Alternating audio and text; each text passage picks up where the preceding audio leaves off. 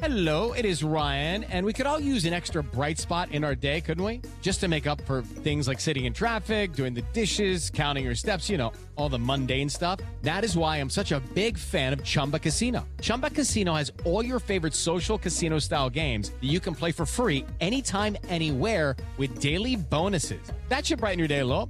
Actually, a lot. So sign up now at ChumbaCasino.com. That's ChumbaCasino.com. No purchase necessary. VGW Group. Void where prohibited by law. See terms and conditions. 18+. And the Oscar goes to... And the Oscar goes to... Gentlemen, my only object in being here is to try and get at the truth. Where shall I go? What shall I do? He's looking at you, kid. Frankly, my dear, I don't give a damn. Could have been a contender. Fasten your seat. I could have been somebody. They can only kill me with a golden bullet. What have I done? Call me Mr. Tibbs. I'm gonna make him an offer.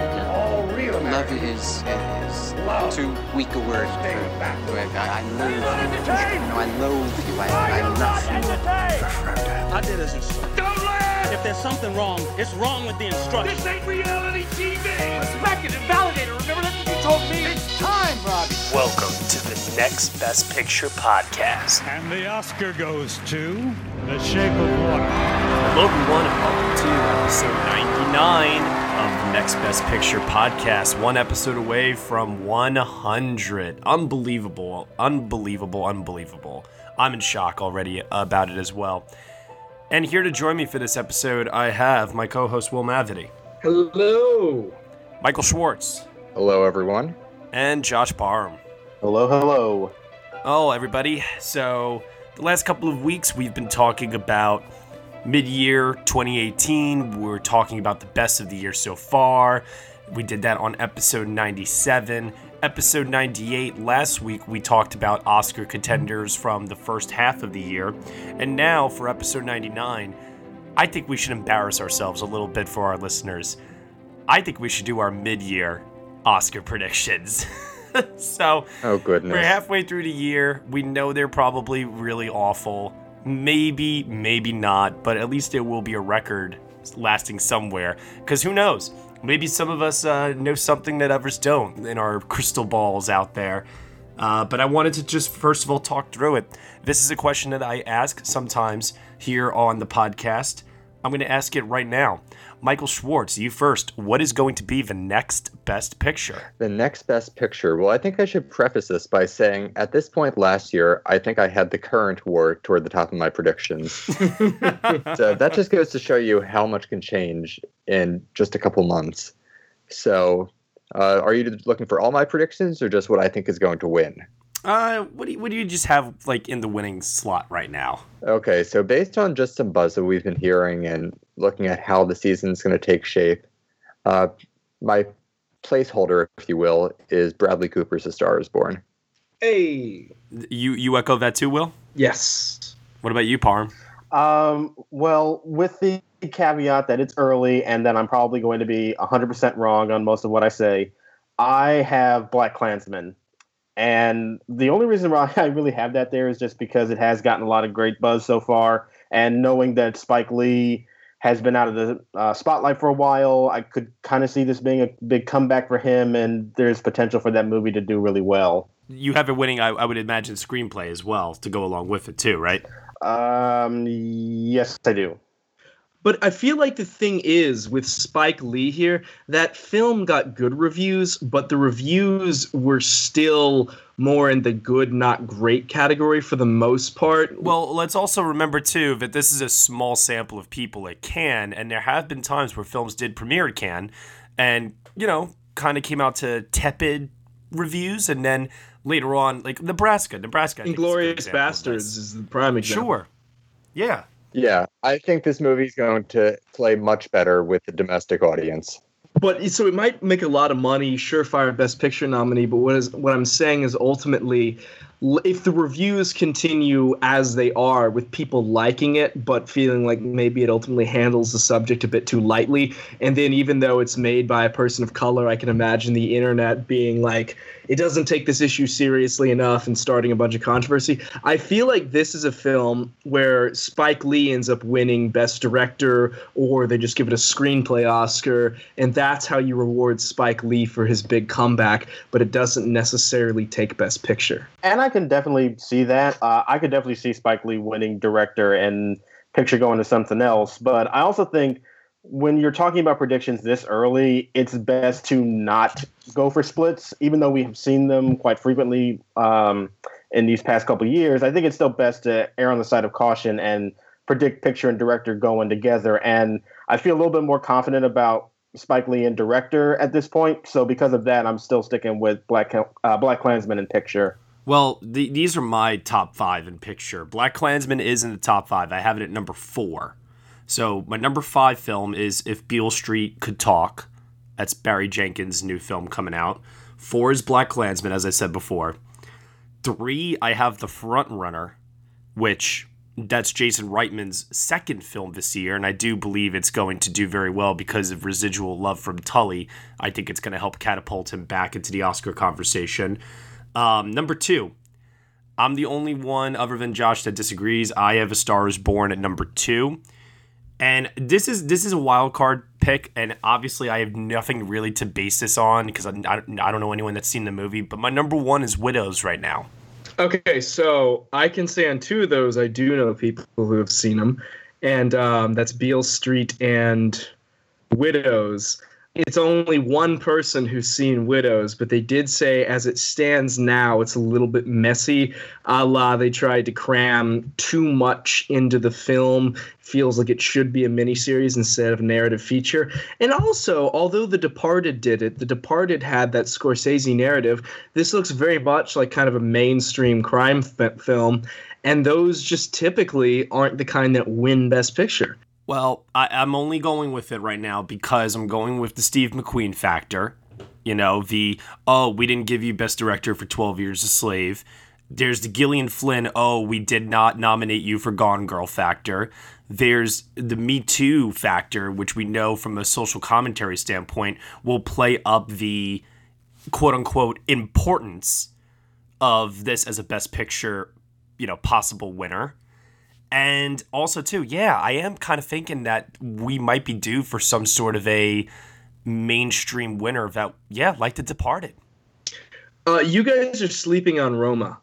I was going to bring up Roma.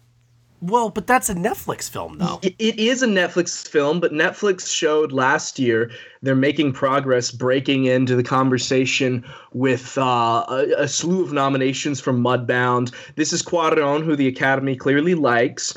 And also, it's what could be more timely right now than a celebration of the life of a Mexican family? That is... With all that is going on at the border right now, the Academy may rally around that. Is very much a political statement, particularly if they decide that Spike Lee's political statement is a little bit too lighthearted. I want to just acknowledge this because this was a fan question from Mike D on Twitter. He did ask us, does Roma stand any chance of getting nominations since it is getting the Netflix rollout? Netflix's momentum has steadily been building up to this. So, with Roma, I think Netflix came very, very close last year with Mudbound. And if they give it even more of a push with a film that's of, I don't want to say higher prestige because Mudbound was very well crafted, but, coming from an Oscar winner like Alfonso Cuarón, I think this is something that I said could be in director, picture very likely, but then also in these technical categories like cinematography, editing, production design, score, whatever it is. I think this could be the first Netflix film to really hit it big at the Oscars. Yeah, I completely agree. Yeah, I completely agree about that. I don't have Roma winning anything right now in my predictions, but I do have it high in a lot of places. And I echo everything that's been said. I think Mudbound last year really was a showcase for the strength of Netflix. And even though they didn't crack Best Picture, they cracked some major categories. And I think that was a moment for the Academy to kind of recognize that if there's a good film that Netflix has, they still want to nominate it, even if there's going to be some resistance to the platform. And I think if you have somebody like Alfonso Cuarón, who is such a powerhouse filmmaker, with a project that's already been talked about pretty frequently right now, I think it's in a really good position to do some damage. All right, so let's move over to director then, since we're talking about Alfonso Cuarón, a previous winner in this category. In my top 5 for director, I have Bradley Cooper for A Star Is Born. Steve McQueen for Widows, Spike Lee for Black Klansman, Barry Jenkins for If Beale Street Could Talk, and right now, my winner, Adam McKay for the untitled Dick Cheney biopic. If Beale Street Could Talk is not supposed to be that good. Like, not a contender. I've heard that too. Yeah. And I not only talked to someone who saw it, I confirmed that word is going around Hollywood with the head of a film site who's a much bigger awards pundit than any of us, that's the word on the street. So I think we ought to be very careful in predicting if Beale Street could talk in any of the major categories. Yeah, well, I'm just going to come out and say it that I don't have it in any categories above or below the line. Same. Wow. Same. Really? Only place Nicholas Britell, because now that he's a member of the club with the film music branch, maybe he gets a nomination there, but otherwise I'm not predicting it anywhere. Well, you know what I'm going to do then? Because you guys have convinced me that I have been underestimating Roma, I guess, because of the Netflix factor. I'll just replace If Beale Street Could Talk in all my predictions with Roma. that should actually help balance everything out, I guess. But in number 6, though, and we're going to talk about this trailer later, I have Josie Rourke for Mary Queen of Scots. Yeah. I think after last year and the climate that we're in and just so much changing in Hollywood, they're not going to want to have another year go by where it's yet another category of all men in director, which is tough given how few options there are. But here in 2018, we have Josie Rourke for Mary Queen of Scots, Karen Kusama for Destroyer, Mimi Leader for On the Basis of Sex, Marielle Heller for Can You Ever Forgive Me? I mean, there are options to choose from, assuming that these movies play well. So I think people are really going to keep that in mind when they're voting this year. And someone like Josie Rourke, who has more of a theatrical background, if the movie's up to par, can certainly make it in. Who do you have winning director right now, Michael?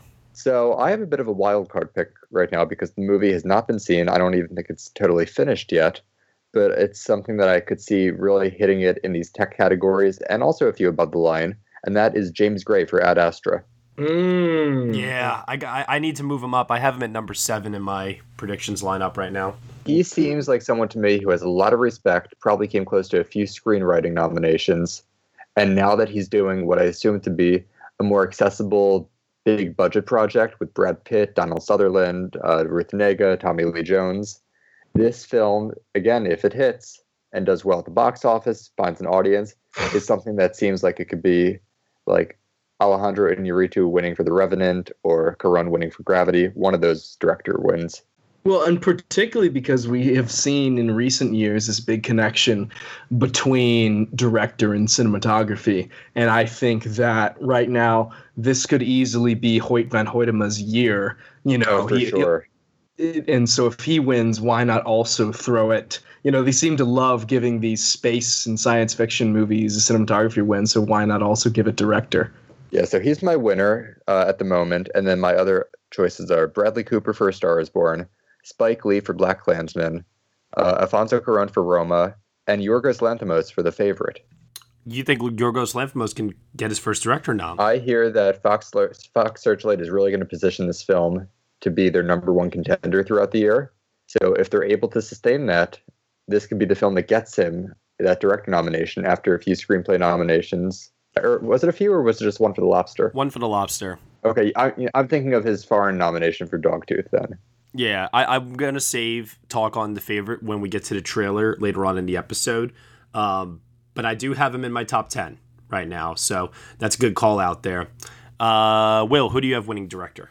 I mentioned it earlier. I'm kind of feeling like Spike Lee could pull it off. Okay, and Parham, you feel the same way? Yeah, I do. I do want to ask, though, what do we think about Chazelle and First Man? I know 5 people who saw the first screening of that, and apparently it's very cinema verite, a lot of handheld, just generally not as restrained. I know that Universal's already retest screening the film, which means they've probably recut it since a not entirely successful first test screening. But I think put him in the top 10. But from what I've heard, the direction is definitely not nearly as impressive in his previous two films. So, he might get some Afterglow love, but I do not currently have him in my top 5. Or he gets the backlash that follows director wins. Yeah. That too. There are some people who hate him because of the hatred that fermented around La La Land. Which is ridiculous. But whatever. Best Actor. I thought about this a lot. And I have conceded that this is where, if the guy gets 5 nominations on this evening, this is where they're going to give Bradley Cooper the award for A Star is Born. It's a great part. It really is. You see James Mason nominated back in 1954. The Chris Christopherson portrayal, I should say, didn't come anywhere near Oscars, but it's a pretty hefty role, and if done right, he could find himself in that mix after many previous nominations. I actually read an article from like an old Variety. I was at the Academy's library, and at the time in the 70s, it was considered a surprise that neither lead from A Star is Born made it in. They launched a pretty heavy campaign for him, apparently. Yeah, that was a big hit. But as good as he may be, I do not have him winning Best Actor. I'm actually going back and forth between two people, and I'm actually just going to say both of them because I could change it by the time this airs tomorrow. I'm going back and forth between Robert Redford for The Old Man and the Gun and Hugh Jackman for The Front Runner. I do have Hugh Jackman in my top 5. I do have Robert Redford at number 8 currently. But I'm probably going to move him up because I rewatched that trailer again, and Michael, I have to say, every time I talk to you about that performance and about him, I always feel better about it. You have this way of advocating for him that just makes me go, yeah, that makes sense. Michael is the quintessential, over 50 Oscar voter, and though they're not the same percentage that they were 5 years ago, there's still quite a few of them. Michael knows their minds well, and he likes Redford, so they probably like Redford. And it's the last time we're going to see him on screen, and the man's an icon. But and he's never won an acting Oscar. Yeah, that's a great narrative. So what about Bale, guys? I mean, it's that is a very showy performance, and he's won before, but it was almost a decade ago. I have him in number 2 behind Cooper. Yeah, I have him in my 5. Also, too, his other win was for supporting, by the way, and we've seen them give sometimes the supporting win to somebody first, De Niro, Cate Blanchett, and then they followed up with the lead win a few years later. But are they going to want to give an Oscar to Dick Cheney? Are they giving it to Dick Cheney, or are they giving it to Christian Bale? But that goes back to the conversation of did they give Lee Chandler an Oscar or did they give Casey Affleck an Oscar? Well, he wasn't a real person. I mean, I guess the only comparison lately would be did they give an Oscar to Idi Amin? But also, Idi Amin wasn't nearly as recent and raw, and it also had the benefit of being still a relatively groundbreaking thing to give Best Lead Actor to a person of color, I think Sam Coffey pointed out that we're coming right off of midterms. People are still probably going to be angry. And we all already know that Dick Cheney was a bad dude. And they may not want to wrap their arms around that film because it's not going to tell us anything we don't know on that front. Yeah, I mean, I can't wait to see the movie. I love what Adam McKay is going to do with this material. I just don't know how people are going to respond when it comes to giving awards for these characters. I have Ryan Gosling in number 3 for First Man because he is starting to get that overdue factor. Will, just based on what you've heard from the people who saw First Man at these initial test screenings, was there any word about Gosling? Yeah, from what I've heard, Gosling is good. He doesn't necessarily seem like the kind of performance that screams, oh my God, he's going to win. But I think he has 2 big crying scenes. And then for a lot of the film, he's doing the very kind of stoic Lee Chandler type performance where he's seen some emotional trauma. And so he's very reserved and restrained. So from what I've heard, it's not an all-time Gosling performance, but it's a very good one. And, if they recut the film and the Academy really decides they like it, there's definitely a world where he gets a nomination. And maybe if the other contenders drop out and it just becomes Ryan Gosling's year, gets the win. But I would feel comfortable putting him at like a solid number 6 in my predictions right now from what I've heard. Yeah, I have him teetering between 5 and 6 at the moment, and I have kind of rounding things out. I have Hugh Jackman coming back for the front runner. I'm the only one that has seen this film, so for you guys it might seem weird. It doesn't even have a release date yet, but I have to put in Garrett Hedlund for Burden, which I saw at Sundance, and I think it's the best performance of his career, and it truly, truly blew me away when I saw it. So I have him in there mostly because I've seen the film. So, what about Steve Carell for Beautiful Boy? Otherwise, yeah, I have Steve Carell in number 6. It's between him and Gosling at 5 and 6 for me right now. Okay, yeah, so that seems like a consensus 5. But then there's also to consider John David Washington for BlacKkKlansman and Lucas Hedges for Boy Erased.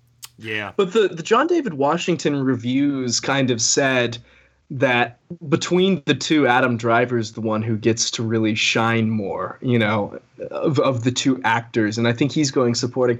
I heard good but not great things about John David Washington. I feel like that's not going to... Oh, and does anyone think that either of the two Lucas Hedges performances this year could sneak in? I do. I have him in my top 10, but I have him at near the bottom. I'm just waiting to see because Boy Erased was originally set for the Battle of the Sexes weekend in September, but then they moved it to early November, which gives me some hope. Well, and they apparently reshot a ton of it because the initial test screenings were not great. Do we think that Rami Malek can rise above the word around his film and somehow enter the conversation still? Nope. I think that film is going to be ridiculed. Yeah, particularly because they're keeping Singer on. He avoided, because they said, oh, we're removing Bryan Singer. He avoided his Me Too moment. But I think if that film comes out and let's say that it does turn out to be good, then it's going to put him back in the spotlight. And I guarantee you they won't be able to cover it up this time. And then on top of that, remember, they're eliminating the fact that he had AIDS. Yeah, one of the most important parts of his life. I mean, that's outrageous. All right, so help me out here then. So I have, in my 10 slots, I have Bradley Cooper, A Star is Born, Christian Bale for Backseat, Untitled Dick Cheney biopic, whatever you want to call it, Hugh Jackman, The Front Runner, Garrett Hedlund for Burden, Ryan Gosling for First Man, Steve Carell, Beautiful Boy, Robert Redford, The Old Man and the Gun, Lucas Hedges for Boy Erased, number 9, Ethan Hawke for First Reformed. Yeah, he's good to have in the 10. I have Rami Malek at 10. My question is, if I drop him, who am I missing? Can I suggest Brad Pitt for Ad Astra? That would be interesting. That's really interesting. I mean, if it's an across-the-board contender, I guess, yeah. So what this film seems to be about, it's an original screenplay, and according to this brief plot synopsis, it says 20 years after his father left on a one-way mission to Neptune in order to find signs of extraterrestrial intelligence, Roy McBride, that's Brad Pitt's character, an Army Corps engineer travels through the solar system to find him and understand why his mission failed. The father is played by Tommy Lee Jones, who we could talk about later in supporting. But if Brad Pitt has a lot of emotional moments here, that seems like something that could be another acting nomination for him, and I think that would be his first since Moneyball, right? Yeah. Yeah. Even though he won for Best Picture since, but first acting nomination. That film is also described as Heart of Darkness in space or Apocalypse Now in space, which means, that means not only could he have emotional moments, we could see Brad Pitt playing crazy, which he's very good at too. So that's interesting. I hadn't thought about that. What about, they just gave an awards-friendly release date for Mahershala Ali and Viggo Mortensen's Green Book.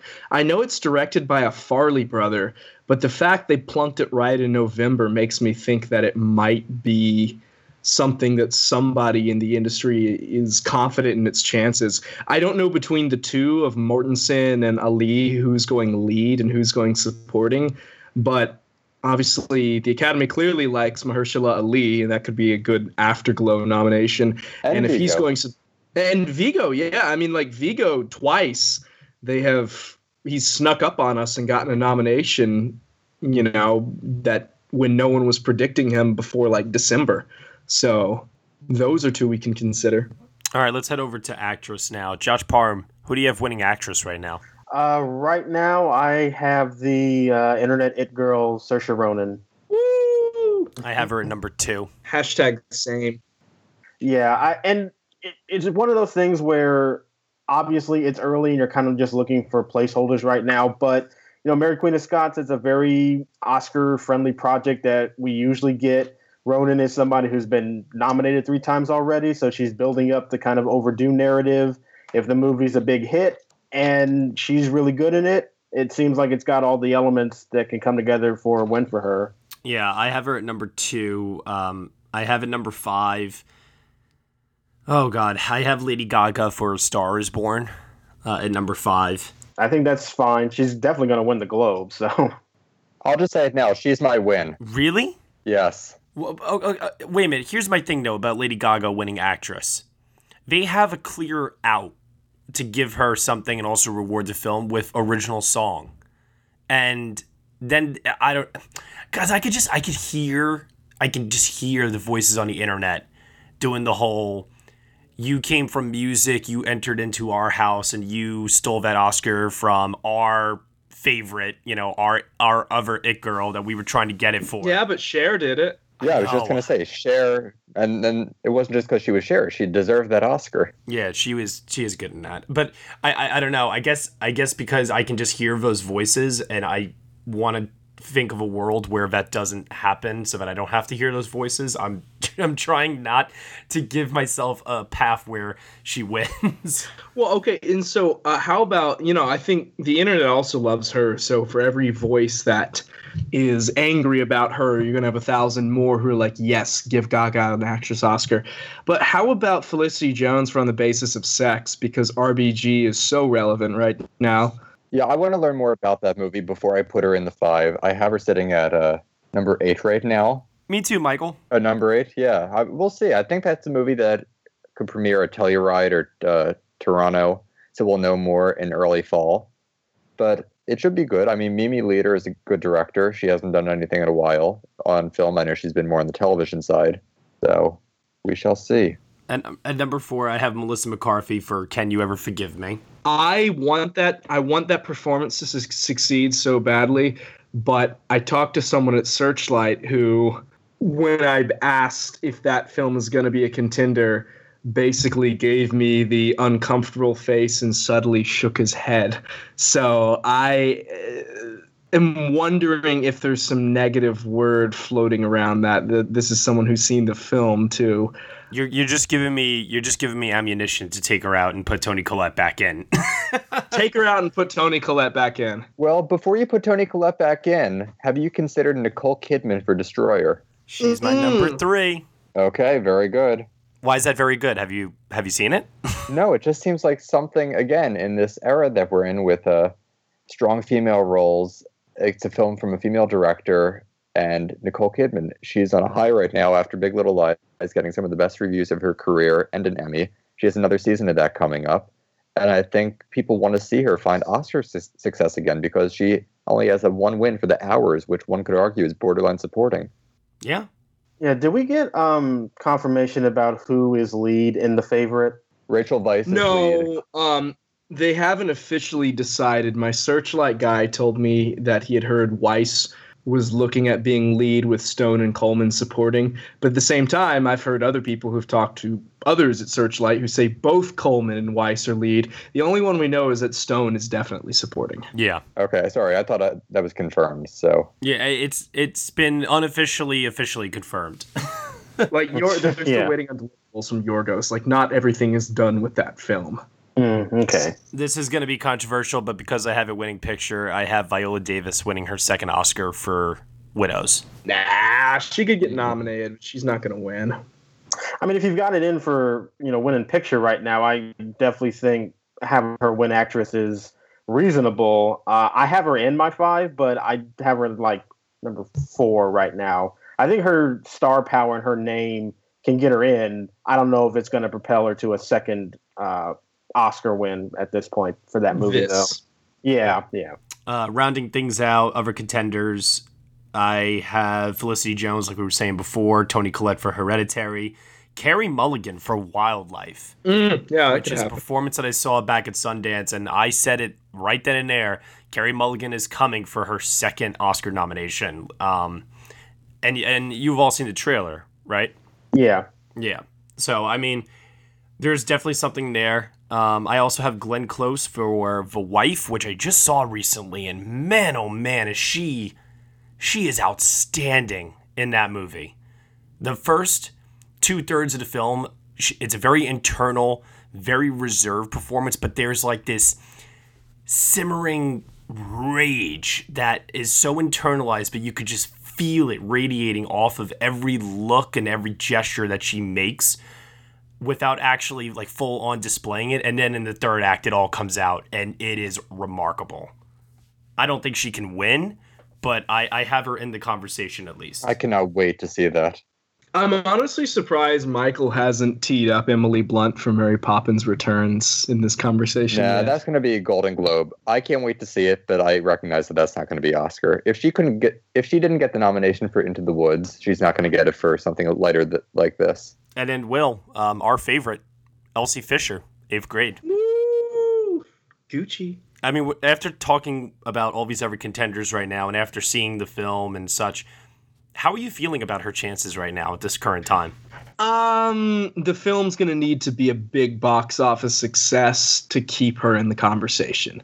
I think she could be really endearing on the campaign circuit, but honestly, this is a very strong year for the category, it looks like. And she's really good, but she also doesn't necessarily have as much of the scene that some of these might have. So it's possible. I really want it to happen, but she's not in my top 5 right now when I finally put predictions to paper. All right, and let's round things out with the supporting categories right now. So I think we're all in agreement. Do we all have Timothée Chalamet at number 1 for Beautiful Boy? I go back and forth on that on a daily basis because I think if they really, really like A Star is Born, then there is the opportunity to say Sam Elliott, who apparently has a really baity part. He's really good to get that Christopher Plummer type career win where we really like this man. Why don't we give him an Oscar here? So if that is a big film, say it wins picture, director, actor, I mean, maybe they want to spread the love or maybe they just want to throw all their weight towards it. And you give Sam Elliott the Oscar. Also, there is the possibility if Bradley Cooper doesn't win actor and he doesn't win director for A Star is Born, but he gets nominated for a slew of Oscars, then he's got that Clint Eastwood movie that you could instead, that he's in a supporting role in, that you could instead give the supporting actor win to him, a la George Clooney in 2005. Yeah. I do have him at number 2. So. I agree with Chalamet as number 1. Mm-hmm. And then after that, Elliott is number 3, Sam Elliott for A Star is Born. But in between Chalamet and Sam Elliott is another bit of a wild card, but I liked what I saw of him in the trailer. And that's a nominee from last year, Daniel Kaluuya for Widows. Yeah. He is in my 5 as well. Yep. I think that the honeymoon period for him is definitely there. And, you know, I could very easily see if it's a showy role in Widows that, as Tom likes to say over at Gold Derby, that winking devil type performance, I could definitely see that. Mm-hmm. So there's him, Tommy Lee Jones for Ad Astra, as we mentioned before, that Father Lost in Space. And then also, rounding it all out, I've heard some really good buzz, and I know some people have heard otherwise, about Steve Carell in Backseat. Oh, see, I have Sam Rockwell getting in for Backseat. I've heard that Rockwell has a smaller role, whereas Steve Carell is like the dominant supporting player and has some really baity scenes. But I heard it's more like a McConaughey and Wolf of Wall Street type role where he's like charming and funny, but there's no scenes that scream Oscar nomination. You know, there's no crying, there's no yelling. He's just more like the fun guy who seduces him into this world. Yeah, but do you always need that crying and yelling scene in supporting? It helps. How about, speaking of people with Afterglow, how about J.K. Simmons for the front runner? I don't know what his role is. I know it's a huge supporting cast, but is he just going to pop up in a cameo, or is that a legitimate role? Right. I don't have him in my 10 because I don't know the nature of it either. Let's see who he's playing and see if I can illuminate something for us. As you're looking at that, there's another actor in Widows who is sort of on a high right now between a Tony nomination and an Emmy nomination, and that's Brian Tyree Henry. That's true. Yeah, he seems to be doing really well within the industry, and it seems that he's on the verge of getting that one breakout role in a film. I think he's also a villain in Widows, along with Kaluuya, so... What about somebody who has been picking his projects very well, working with tremendous directors, and definitely is in a contender film? What about Adam Driver getting his first nomination for BlacKkKlansman? Well, Josh, you have it for Best Picture, so why don't you speak to that? I do think that he's in a really, really good position to get nominated. I mean, especially since if you consider he has been going on this track record so far of working, as you said, Matt, with very prestigious directors, getting material that's really showy for him. I do think that he could get in. Right now, I think just to be fun, I have Topher Grace, but I could easily switch him out for Adam Driver. I think that, it's going to be difficult maybe to split perspectives between him and who's the lead actor again from BlacKkKlansman? John David Washington. John David Washington, yeah. Denzel. Yeah. So, I don't know. There might be a split in perspective or in terms of who wants to be rewarded for that movie, but Adam Driver's in a really, really good position for sure.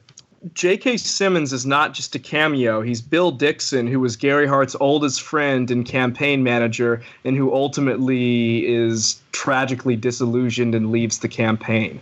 I think that potentially is the kind of role where you get an emotional crying scene from an actor who the Academy clearly likes. If the film is a big contender and Jackman gets nominated, that seems like a kind of person that could also get nominated. Well, let me ask you this. Put that up against the following people, okay, that I have here. Joel Edgerton for Boy Erased. That's not happening. Why? Because I've read the book and I've read the script and I've talked to people who've seen the film. Damn it. All right. Well, I'll take him out. I'll put J.K. Simmons in, I guess.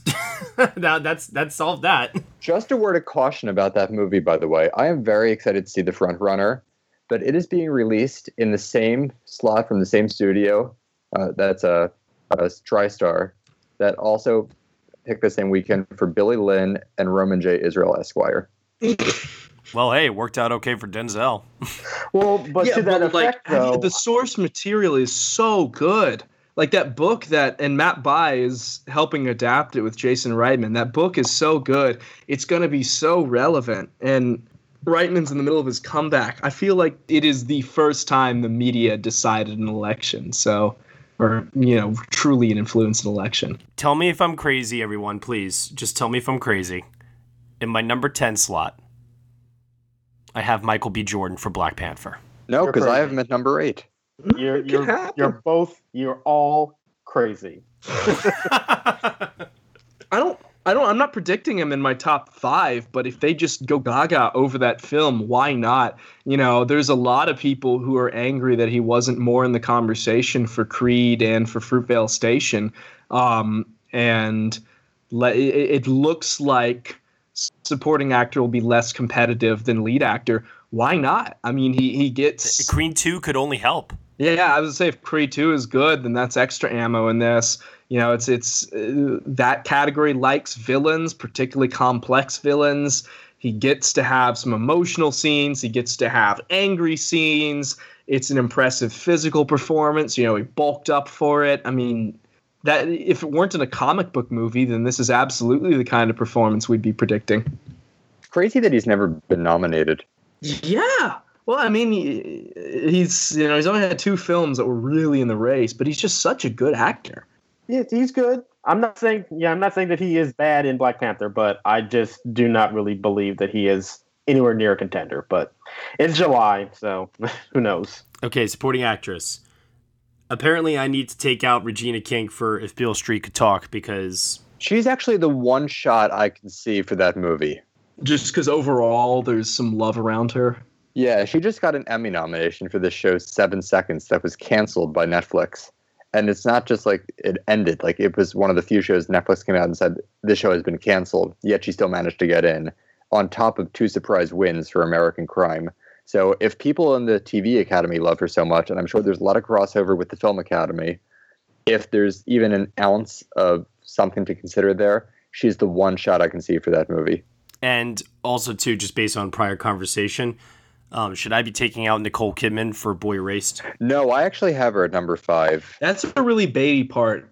I actually feel pretty out of any role in that film. I think that's the most particularly because the last 2 years there's been a lot of love for Nicole Kidman. That's a pretty complex role and very fleshed out. That's definitely got a possibility. We could potentially see double nominations. Let me finish going through my list, and then we can maybe use that as talking points. And you guys can also tell me if I'm missing anything. I have Kathy Bates on The Basis of Sex. Who's she playing in that? I don't know. I just saw Kathy Bates is in the cast, and I was like, why not?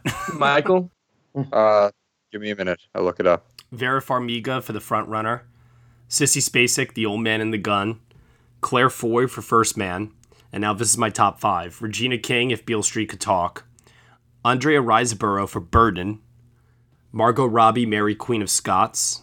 Emma Stone for The Favorite. And Amy Adams for Untitled Dick Cheney biopic. Yeah, Amy Adams, I think this could definitely be her year. I mean, she's changed her appearance, and every year people are like, come on, go ahead and give her an Oscar. I think this is the Amy Adams year. Oh, Kathy Bates in On the Basis of Sex is playing Dorothy Kenyon, civil rights activist, political activist, and during the era of McCarthyism was persecuted as she was accused of being affiliated with 28 communist organizations. So I guess she has a role in the life of Ruth Bader Ginsburg in the early years. Maybe. So I don't know how much she's going to be featured in the movie, but I guess she's someone to consider in that category. Who am I missing that you guys have? I haven't heard anything about the film, but it makes sense that if Roma is big, that somebody is nominated from Roma. So the cast isn't very big. It focuses on a small family. So why don't we go with whoever is not top billed? I have Nancy Garcia in there just because if I'm predicting it for picture, I have to assume somebody's going to give an impressive performance in it. I was just going to ask Matt, do you have anybody from Widows in your supporting actress lineup? I don't, because I didn't know who to pick. Okay.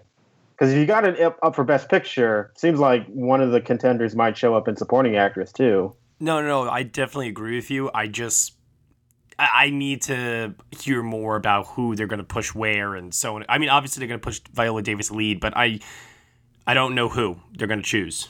Get this. IndieWire has Meryl Streep as a contender for Mamma Mia. Here we go again. Oh, my God. What about Amy Ryan in Beautiful Boy? If that film is the overall acting contender, it seems like she could Amy Adams in The Master her way in. You know, she's a previous nominee, and I'm sure she gets some crying scenes and yelling scenes. You know, she's the mother in all this. I love that crying and yelling is definitely like your go-to. Like, crying and yelling, nomination. Well, you know what? It's a pretty reliable barometer, let me tell you. All right, so there are a few people that I have in mind before we move on that we haven't discussed really. I'm just going to go from 5 to 1 here. Nicole Kidman, Boy Erased, Emma Stone in The Favorite, Margot Robbie in Mary Queen of Scots, who I know we could talk more about later when we discuss the trailer. I have Amy Adams at number 2 for Backseat, but my number 1 right now is Olivia Colman for The Favorite. If she goes supporting, it could happen. I mean, that looks like she's a respected veteran actress, and that looks like she's playing a crazy person. That looks like a pretty baity role. Yeah, I got my vibes from the trailer that she's going lead, though. We could see about that, but assuming she's supporting for now, that's where I have her. And then outside of the 5, there's Sissy Spacek for Old Man and the Gun, as we mentioned before. Vera Farmiga, Regina King. But the one wild card, I like to have one in every category this early, is someone from a summer movie that hasn't opened yet. But I've heard from people who have seen it that it's actually quite good. Just no word yet on how big her part is. And call me crazy, but that is Michelle Yeoh for Crazy Rich Asians. Ooh, that would be fun. I could totally see that happening. That's another one where it's a respected actress who's never really gotten the attention she deserves. Yeah, if that film's good, I mean, absolutely. We've had such a dearth of Asian actresses nominated over the year. That'd be great. I could definitely see that showing up potentially in something like screenplay and then also carrying her through. Yeah, that's a good call there, Michael. All right. Anybody else have any other comments before we move on to... I keep seeing on IndieWire, Awards Watch, and a couple other sites that the person that's in people's predictions for Widows is Cynthia Erivo. And she's only an Oscar away from an EGOT. Oh, that's cool. Okay. I have one more.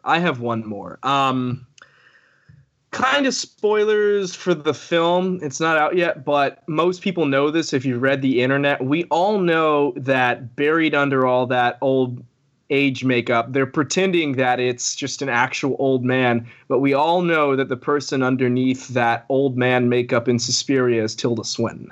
And Tilda Swinton is a previous Oscar winner. Everybody likes her. If Suspiria is big, I think that could maybe be a wild card. She's playing an old man.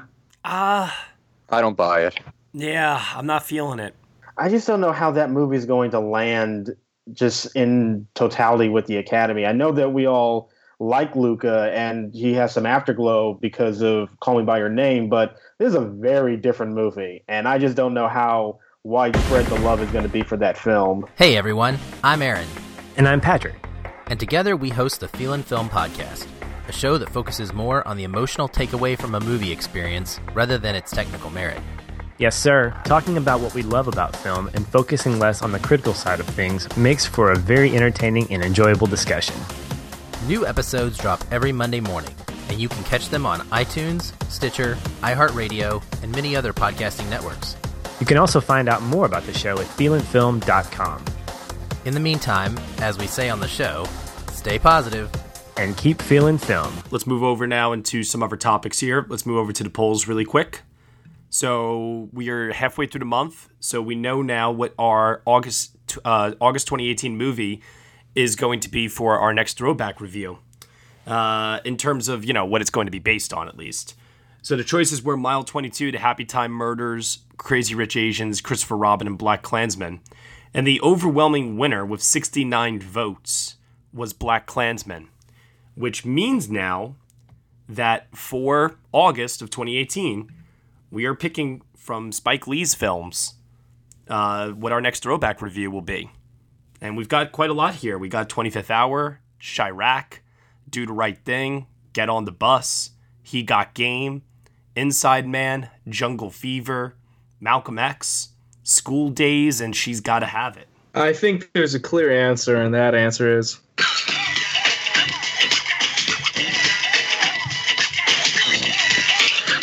Fight the Power. Do the right thing. So they should do the right thing and vote for Do the Right Thing. That's exactly it. All right. And also we should remember that Public Enemy is a national treasure and Fight the Power is one of the best rap songs of all time. Okay. Well, head over to the polls page and cast a vote, everybody. Moving on a little quickly, because like I said, we still got some other stuff to get to later on in this episode, and we are definitely running a little long. Last week's poll. Which film has been the best directorial debut of 2018 so far? So we listed all of the films from the first half of 2018 that we felt were pretty good, pretty solid directorial debuts. And it's really funny. Avengers Infinity War was a write-in, but whatever. It's a debut? Yeah, I guess people just really love the film. They just want to just acknowledge it everywhere where they can, even when it's not correct. Like 5 films deep for the Russos? Okay. Yeah. It's like we're going to have best film directed by a woman this year. Avengers Infinity War. There's going to be this one guy who just puts Avengers Infinity War for everything as a write-in. Anyway, so overwhelming majority win, once again, with 40 votes. Hereditary won out the poll here. Surprisingly, no, in second place with 16 votes was Bo Burnham's film 8th Grade, which just opened up in limited release, and not a lot of people have seen it, so it's really cool to see that it cracked in at number 2 there. In third place with 11 votes was Thoroughbreds. In fourth place with 10 votes was Sorry to Bother You. And in fifth place to round things out with 7 votes was Blockers. Okay, I'm happy that Blockers got some love. Yeah, definitely. So now for this week's poll, for The Equalizer 2, we're asking everyone which is their favorite Denzel Washington action movie. And a lot of choices here: Book of Eli, Deja Vu, The First Equalizer, Magnificent Seven, Man on Fire, Training Day. I know. It might be a little bit of a cheat there. Virtuosity, The Mighty Quinn, definitely going back to some of Denzel's earlier roles with some of these here. But yeah, Will, what would be your choice? For favorite Denzel Washington movie? No, action film. Do we get to count Glory as an action film? No.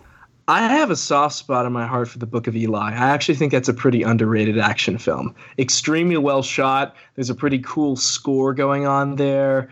Doesn't quite stick the landing in its third act, but I've always found it underrated.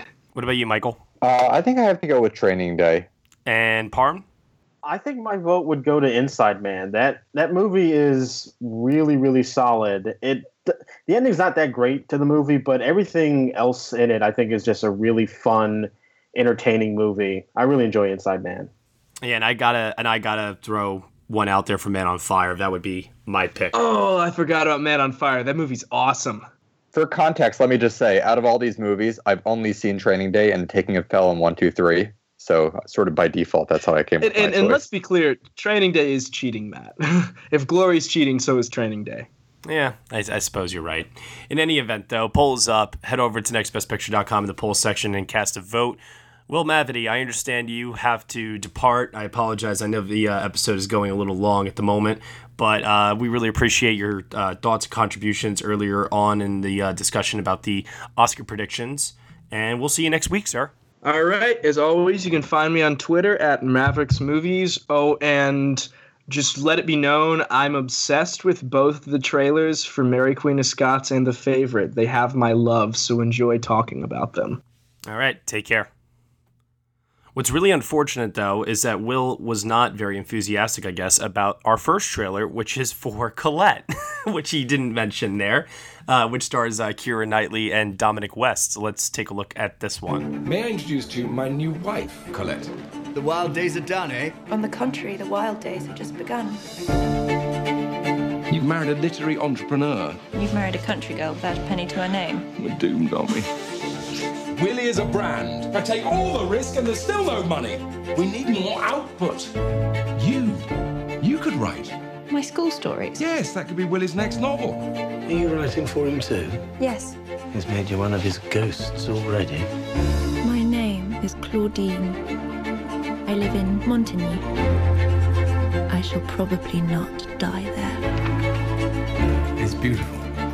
We've never had one fly off the shelves like this before.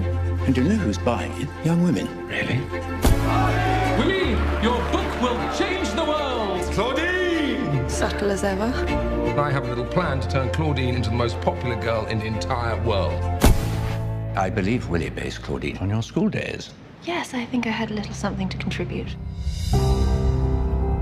Finally, we have a success, and then you implied that I'm not the true author of it. People love to talk. I understand the mentality here. You don't. I understand it well enough to write a book that's a toast of Paris. You've done something important. All those young girls, we've given them a voice. You should own up to it. He was after you. Your jealousy is misplaced. How so? It was the wife I found interesting. We're holding dynamite here that could blow our bloody heads off. Since when have you considered scandal to be a bad thing? Oh, how interesting. Your love line splits into 3. Must get used to marriage.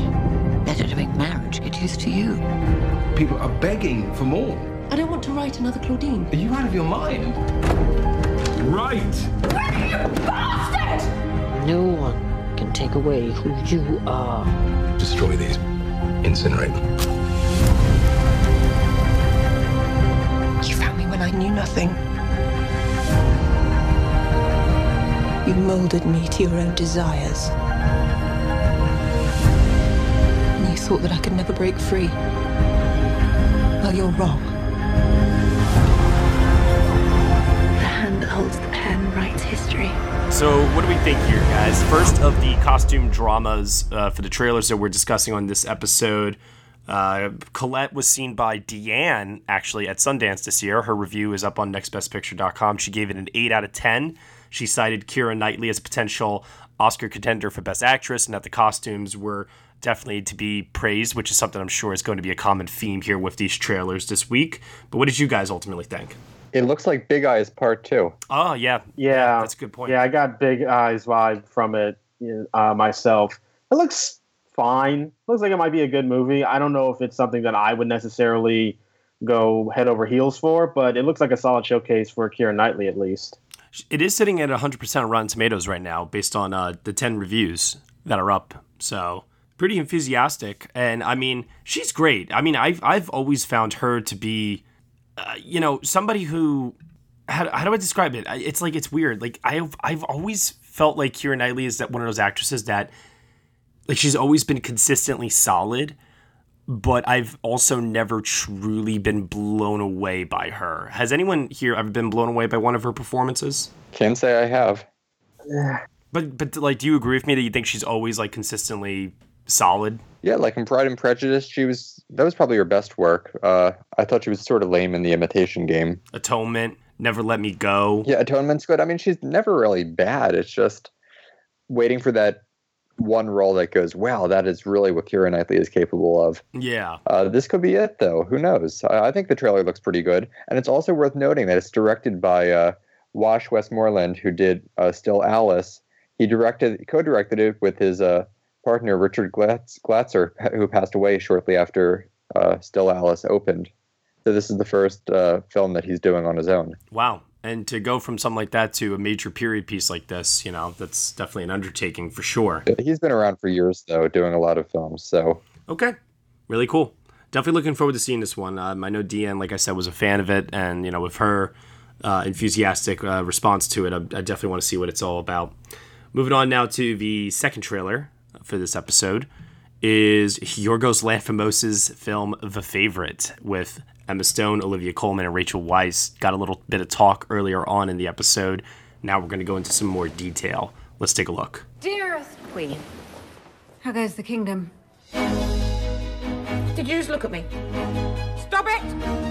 I am the Queen. But you are mad.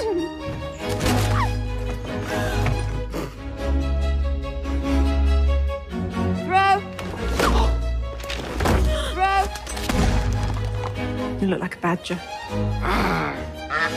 I've sent for some lobsters. I thought we could brace them and then eat them. Is there cake? Be gone! Let's shoot something. I should have you stripped and whipped. I'm waiting. We went for something dramatic. How dare you!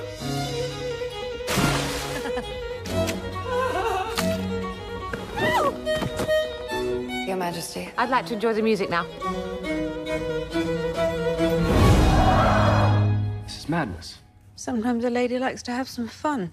Okay, so that looks batshit bananas. I will say, as someone who is somewhat turned off by Yorgos Lanthimos films, like there were elements of Dogtooth that I liked, and I liked the first half of The Lobster, but he usually gets a little too weird for me. I'm very intrigued by this. I think it looks more accessible than his other works, and I love seeing these three actresses, little bits of them in the trailers. So we'll see what Fox Searchlight can do with it. You know what? I was actually thinking about this, Michael, because when we talked offline and you said that, this looks really good, I was trying to figure out why, and I think I figured it out maybe. It feels like it has that Armando Iannucci, like, absurdist comedy factor to it that's, like, in stuff like In the Loop and Veep and, what we saw earlier this year with The Death of Stalin. And I was like, oh, this is kind of playing into Michael's, I think, wheelhouse in terms of slapstick absurdist comedy. Yeah, it could be a little bit of that. I don't think it'll have the same wit as Iannucci's work, but I think Yorgos Lanthimos will have it, his typical style, but bring it in a little bit more to get a different type of audience than his films are used to.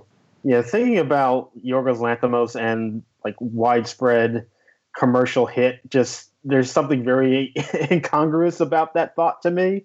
But I love this trailer. The Favorite is actually my most anticipated film of the year. I am so interested in seeing this movie. I think it looks really fun and enjoyable in a Lanthimos type of way, probably. But I'm very, very intrigued. I am so excited to see this movie.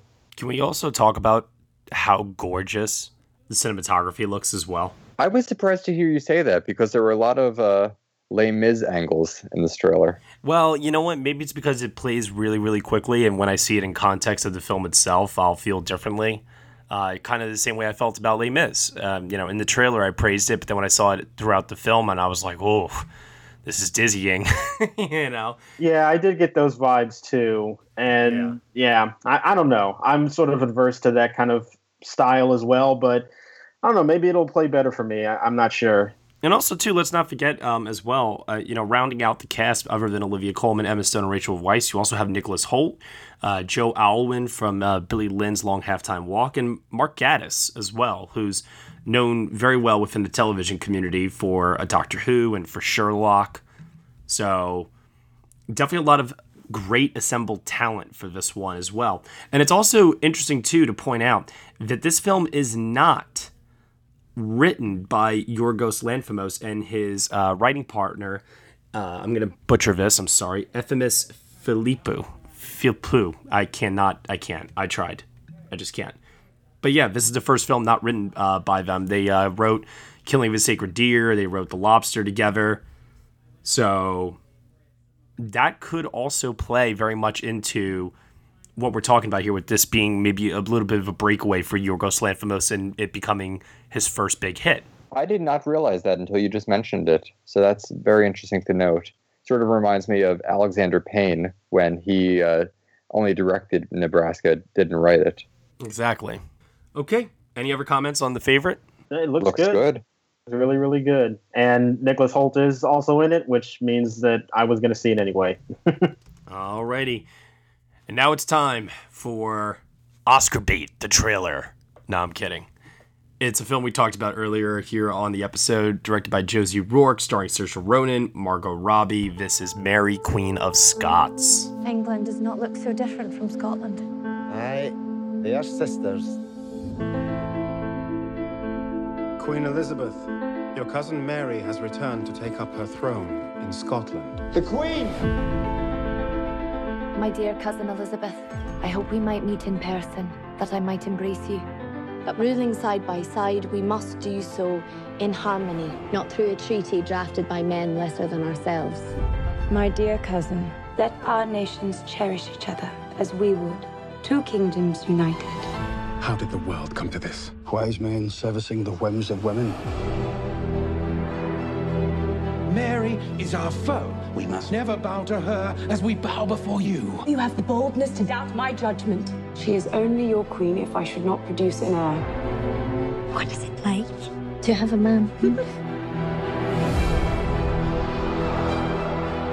With heaven's blessing, we bring an heir to Scotland and to England. It is a clear provocation. We must make war in Scotland. So put your skills to use. Do not play into their hands. Our hatred is precisely what they hope for. I know your heart has more within it than the men who counsel you. You would do well to watch your words. I will not be scolded by my inferior. Your inferior? Are you afraid, Henry? No. Good. Because our swords are not just for show.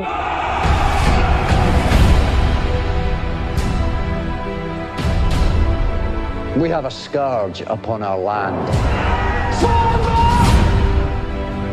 'Tis a woman with a crown.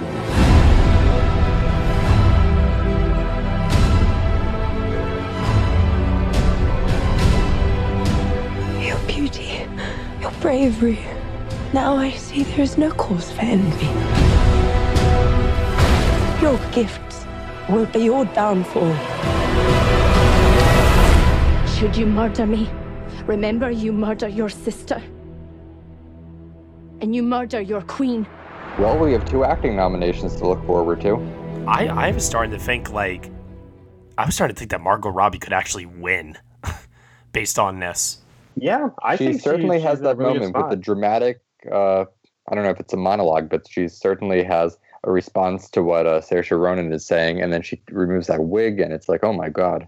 Yeah, she's in a really good position. Like Ronan, Ronan has more nominations and has kind of the more overdue narrative for her. But, Robbie, she got a lot of great notices for I, Tonya last year. And it's definitely one of those things where it's an afterglow for her as well. And that could propel her to a win, especially if she's, kind of in the supporting category, depending on what they want to do, maybe with Amy Adams. I could see her winning.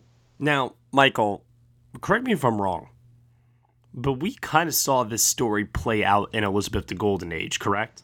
It's been years since Elizabeth the Golden Age. I think you saw part of it in the original Elizabeth rather than the sequel.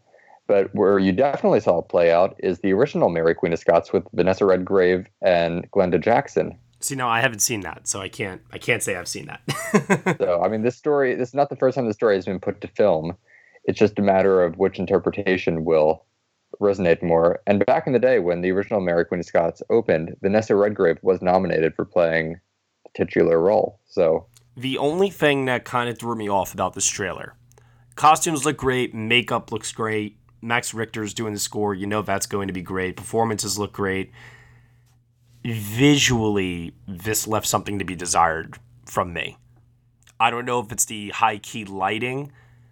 I don't know if it's the low-budget factor, because, they're obviously teasing, some sort of a battle, and it's, very conspicuously, hidden in the trailer. We don't really see glimpses of it.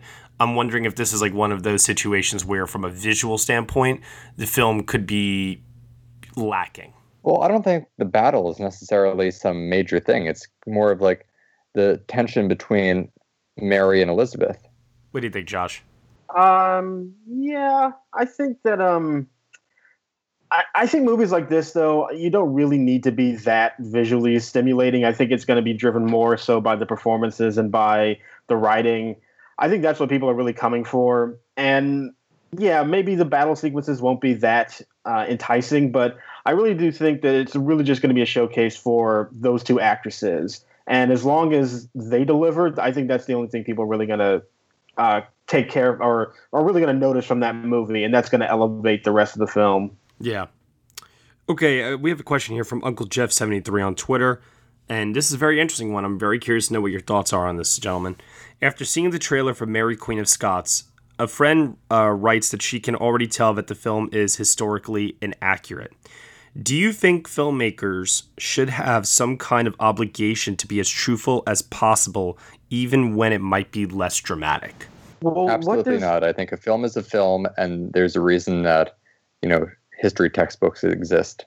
Yeah, and it's just what is truthful as possible. I don't know how you could ever successfully define that. I mean, I guess sometimes when a person maybe is still alive, you might have an obligation to do your research a little bit more thoroughly, but you're always going to change some things for dramatic effect. That's always going to be there whenever you adapt a story from real life. So I think you always need to go into those movies with that expectation whenever you watch them. Okay. No, I think that's all really great answers there.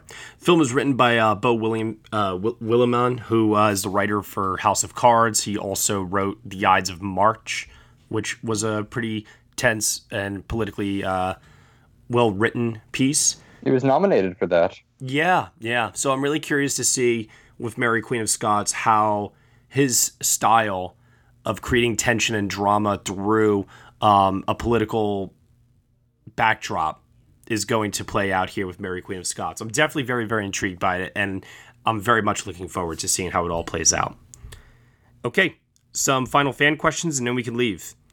So very quickly, let's go through some of these. This is episode 99, and Faker Brent Leone thought it would be really funny, I guess, to ask this question. What is the best film of 1999? That is a very funny question because I'm going to give a little plug here ahead of when it's being released this week. I was a guest on Kevin Jacobson's podcast, and the runner-up is talking about the Oscar year 1999. That's great. So look for that this week. And on that podcast, we were talking about the films that came out that year. My favorite film wasn't even nominated for Best Picture in 1999, and that was Toy Story 2. So I love that one. I wish it had been in there so I could have thrown my support to it. But my second favorite film of that year was the Best Picture winner, and that is American Beauty. So 2 choices to go with there. I would also go with that. Yeah. Oh, wait. The American Beauty is your number 2 and Toy Story is your number 1 as well? No, my pick for the best film of 1999 is American Beauty. I know that it still kind of gets hated on a bit, and especially now it's been recontextualized with some actors that are in it, but I still find that movie to be very, very good. My number 3 is Toy Story 2. My number 2 is American Beauty. My number 1 is Fight Club. I have to. I gotta. That film made such an impression on me when I saw it when I was a early teenager. Should not have been watching that film, but alas. It's interesting. It's actually the opposite reaction for me when it comes to Fight Club. I remember watching it when I was young and really loving it, but as I've gotten older, I don't know, just something about that movie has pushed me further and further away. I admire it from a technical perspective, but I don't know, that movie just doesn't really do it for me as much as it did. I wasn't going to say it, but I really dislike Fight Club. That's okay. Great year, though, for 1999. Oh, absolutely. Amazing films. One of the best years, I think, in film history, honestly. Oh, yeah. You could have easily had like 10 nominees that year and nobody would have been mad. And another question also pertaining to, well, close to 99. This is something to do about 100. Brian Suspilis on Twitter is asking us, are any of you going to pay up for the new Bergman 100 collection in November? Oh, God. It's going to cost so much money. Well, I think we all know Michael's answer. Not an Ingmar Bergman fan, Michael? Oh, I like Ingmar Bergman fine, but I don't need to buy his movies and watch them over and over again. You know, that's what Netflix is for, renting them. Or Filmstruck. Whatever it is, any streaming service. I don't need to keep these movies, if that makes sense. And I'm going to say this. I'm not going to end up buying the collection. And my reason is because I already own pretty much all of his essential films individually in my Criterion collection. So I'm pretty all set with that. I will say, though, yesterday, to celebrate his 100th birthday, I did listen to the cast album of A Little Night Music based on one of his films. Oh, yeah? And? Well, I mean, it's Sondheim. Little Night Music by Stephen Sondheim based on Smiles of a Summer Night. Nice. I mean, that's one of the great pieces of theater that we considered for the Next Best Theater podcast. Well, speaking of which, for Next Best Series, another podcast spinoff that we do here at nextbestpicture.com, the Emmy nominations were announced this week. And we're going to be covering that, of course, on the podcast in a few weeks' time. In the lead up to the award ceremony, we'll give our reactions to the nominees, talk about how well we did with our predictions, and then we'll give our predictions for the winners. But Kevin Jacobson, who we plugged a little bit earlier before on the podcast, he sent in a question that's asking us, the inclusion of The Tale among this week's Emmy nominations made me wonder if you think TV movies like this should be honored at the Oscars instead regardless of theatrical release, while the Emmys should just honor series. If HBO were to give The Tale a theatrical push like they did for Mudbound last year, even if it's just in a few theaters for a qualifying run, I think then we could be having this conversation. But the way that it was done by just putting it on HBO, I think that is just strictly Emmys. Yeah, I think you got to pick a lane. And if you want to qualify for Emmys, then that's where you go. And if you want to be a movie, then you got to go through the route of getting it in theaters. I'm very much for the delineation between what is television and what is film. And I know it's getting fuzzier as the years go on, but I really like keeping that strict line. And The Tale, it premiered on HBO, so it's a TV movie. It's very interesting, though, because I saw The Tale at Sundance before it was actually picked up by HBO. So I watched it from a mindset of, oh, this is going to be a theatrical film, and Laura Dern's going to be in the Best Actress conversation this year. Yippee, you know? Yeah. And to now see it go, to television, it almost makes me wonder if Kevin, I'll have to ask him if he's like an advocate for getting rid of the TV movie category. Well, I'm an advocate for getting rid of it just because it's a wasteland. I mean, I think they should combine it with limited series. Yeah, because it's such a gray area. If you're going to be a movie, release it theatrically and be a movie. I mean, no, there is such a thing as a TV movie. But I'm just saying that category, there are not enough of them to fill 5 or 6 slots, whatever it is. So you can still have TV movies. There's no problem in that. Just keep them at the Emmys. Unless you decide to put them in a theater, then we could have that other conversation. I mean, a year from now, are we going to be talking about Roma for Emmy nominations? I don't think so, but I mean, it's that gray area. Yeah, definitely interesting. Good topic of conversation. Something we'll have to save for a shorter episode next time, because this one definitely is, like I was saying before, going a little long at the moment. Even Will had to back out. So with that said, let's get out of here. Michael Schwartz, where can I find you on the internet, sir? You can find me on Twitter at MikeMovie. And you, Josh? You can find me on Twitter at JRParham. And you can find me at Next Best Picture. Thank you so much, everyone, for listening to episode 99 of the Next Best Picture podcast. Next week is episode 100. Woo! Yeah. I just have I have the moment from Requiem for a Dream stuck in my head. Be excited. Be excited. Well, hopefully we don't end like Requiem for a Dream. Okay. Well, in any event, though, thank you, everyone, for helping us get to this huge milestone. I'm sure there will be plenty of thanks to be given on next week's show as well. Lots of surprises in store for everybody. Definitely tune in. And as always, thank you so much for your support here. You can subscribe to the Next Best Picture podcast on iTunes, SoundCloud, Google Play, Stitcher, TuneIn, Player FM, and also on CastBox. Be sure to leave us a review on iTunes. Also, head over to our Patreon page for $1 minimum a month. You get some exclusive podcast content, some throwback reviews that we alluded to earlier on in the episode. And as always, guys, thank you so much. We shall see you all, episode 100, next time.